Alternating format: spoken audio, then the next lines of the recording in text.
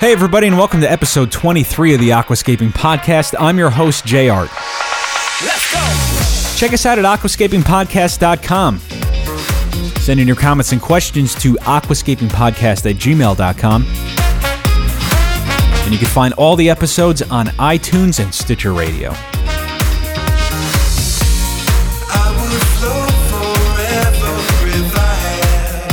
I'd like to congratulate Takayuki Fukada for his Iaplc World Ranking #1 Aquascape Mighty Cave.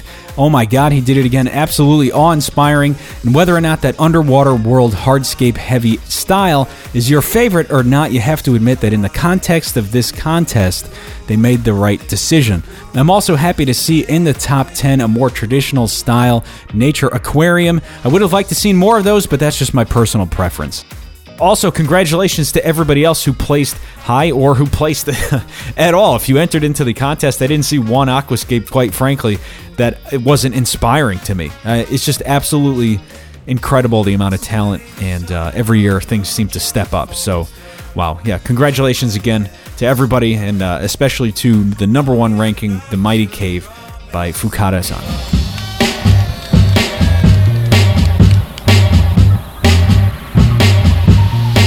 All right, some breaking news from the newsroom. My first rimless style aquarium came in the mail. I'm super excited. I got the UNS60U. It's pretty much the same size as the ADA60P, but with 2 extra inches front to back. So I get a little bit more there. Really inspired after looking at all these aquascapes this week. I'm ready to go, ready to create something new. And what are you guys creating? Are you already thinking about what you're going to create for next year's Iaplc? And if you are this year's winners affecting your thought process? I'd like to know. Send me an email at aquascapingpodcast@gmail.com, or you can leave some comments on Facebook or aquascapingpodcast.com. I'd like to give a special shout out to one of our fans who made a donation to the show. We're super grateful for that. I'm not going to say your name on the episode just for privacy's sake, but you know who you are, and thank you very much. And if anybody else out there would like to give a donation to the show, you know, there's some expenses for putting on this podcast. They're not much, but every little thing helps. You could just go to the website, aquascapingpodcast.com. There's a little link there for donate.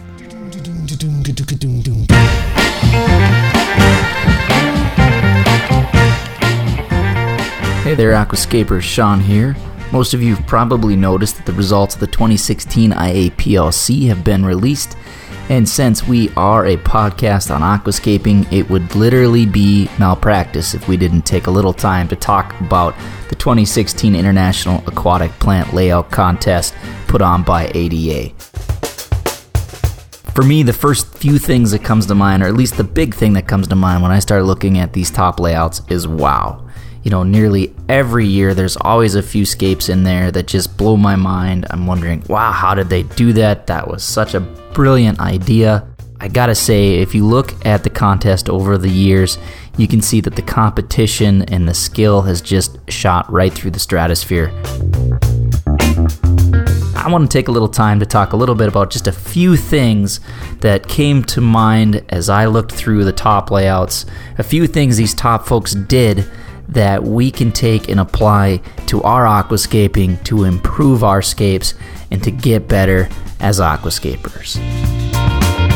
So the first thing that probably comes to mind for a lot of you, and definitely does for me, and it does almost every year, is the amount of detail and intricacy in the hardscape. You know, every element of the hardscape is there serving a purpose. It is there directing your site, creating scale, creating depth, serving some type of a purpose. And these guys are working with a lot of hardscape, you know. You guys remember back in episode 17, we talked to Stephen Chong, who is a member along with this year's grand champion of the Iaplc of the TAU, the Tokyo Aquascape Union. He had a lot to say and a lot of insight into the Iaplc in contests and in design in general. So you want to check that episode out if you haven't already. Here's a little snippet from that conversation. At the very highest level, it really does become an objective contest of skill at some point. You have to demonstrate skill, and you have to demonstrate thought. What hardscape intensive layouts do is they give the aquascaper more opportunity within the same space to make more intentional decisions. Complex hardscapes have not been assembled over, a few hardscaping sessions, which is what most of us plan to do as the casual hobbyist. We have a few rocks, we have some pieces of wood, and we assemble an aquascape. These guys are spending months collecting various hardscape materials. They are practicing putting it together, all to create this cohesive vision. And if we want to step up to a bigger level, a higher level of aquascaping, we need to do the same. We need to keep an eye out for, those little pieces of hardscape that can just add a little more layer, a little more dimension, a little more detail to our hardscapes. It's hard to accomplish that with a few pieces of wood or, a dozen stones. So with that, number one is basically really, really concentrate on trying to create the most detailed and purposeful hardscape that you can.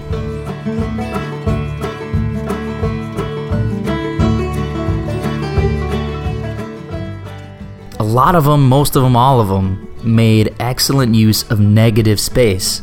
And that's something we don't tend to think about, or that sometimes as casual hobbyists or, mediocre aquascapers, we can neglect a little bit if we don't pay attention to how we use negative space. You'll notice that even though many of the hardscapes and the plants seem to fill up the entire frame, there are still these spots where you get this peak or this glimmer of open space behind that. And that gives this suggestion of this expanding scene. It gives a feeling of greater size and depth to the layout. And so that's an interesting way that many of them used negative space in their layouts.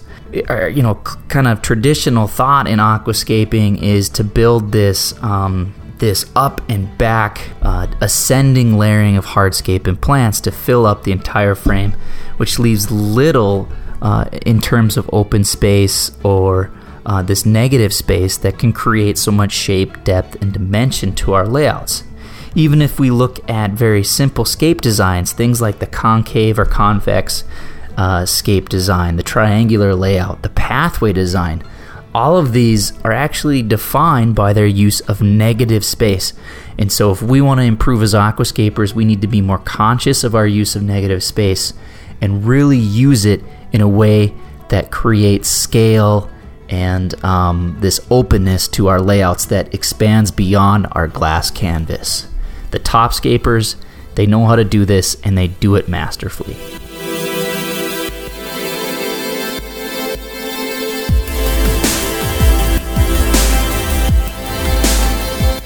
A lot of that is photograph oriented. Even the scape itself, like if you just took the camera away, like the dark outside edges, that big, there's a full piece on the right hand side that goes all the way up. Like those things are what I would do if I was taking a picture of anything. Like even if I'm out doing like a wedding picture or something, I would take those elements. I just did it the other day where I would use something. Look for things to kind of frame the whole scene, right? Yeah. And that's what I was looking. I noticed a lot of the scapes, you see that where they have these big components that frame the entire scene. Right.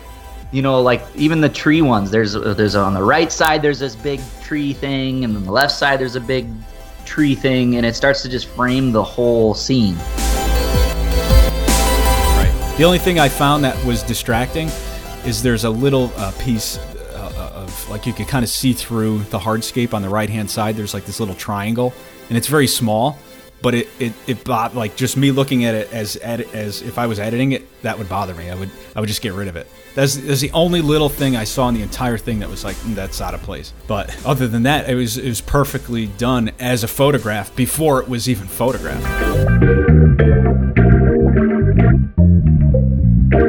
Sometimes we can find ourselves focusing on so many other things in the layout that it's easy to forget about how to use some basic rules of perspective to create visual lines and scale. So directing hardscape in a way that creates lines of perspective can add greatly to your layout. Not only that, but it doesn't just apply to hardscape. How you can create lines with plants or trimming angles all matter. All of those are going to create these lines of perspective.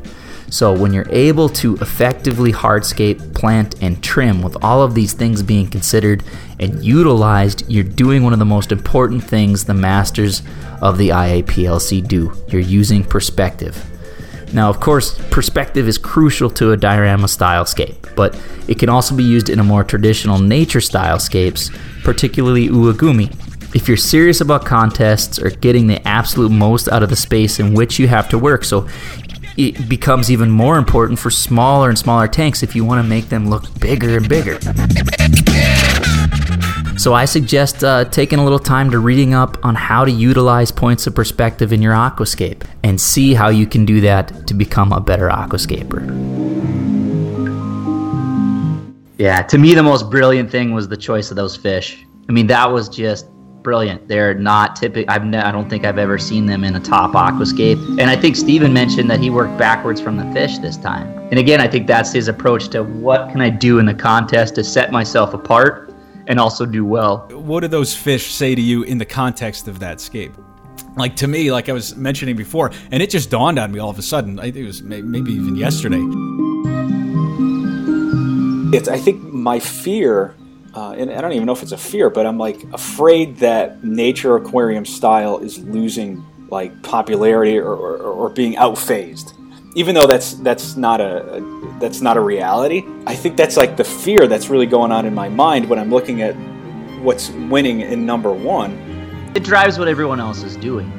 Right. You know, what are the scapes everyone else wants to do? Well, they want to do what they see in those top contest scapes. And I think that's more poignant now that with the death of Amano, that, we're thinking about losing what he gave a lot of us, right? That's going to go away now because he's not there carrying that on, and then no one else is.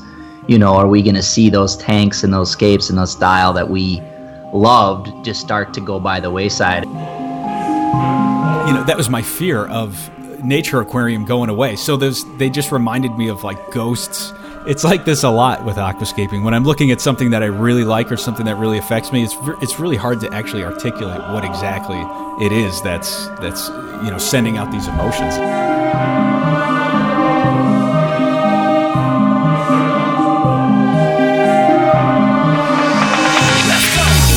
All right, everybody, thanks again for joining us here on the Aquascaping Podcast. Check us out at aquascapingpodcast.com. Send in your comments and questions to aquascapingpodcast@gmail.com. You can listen to all the episodes on iTunes and Stitcher Radio. Have a great week, everybody, and we'll see you next time.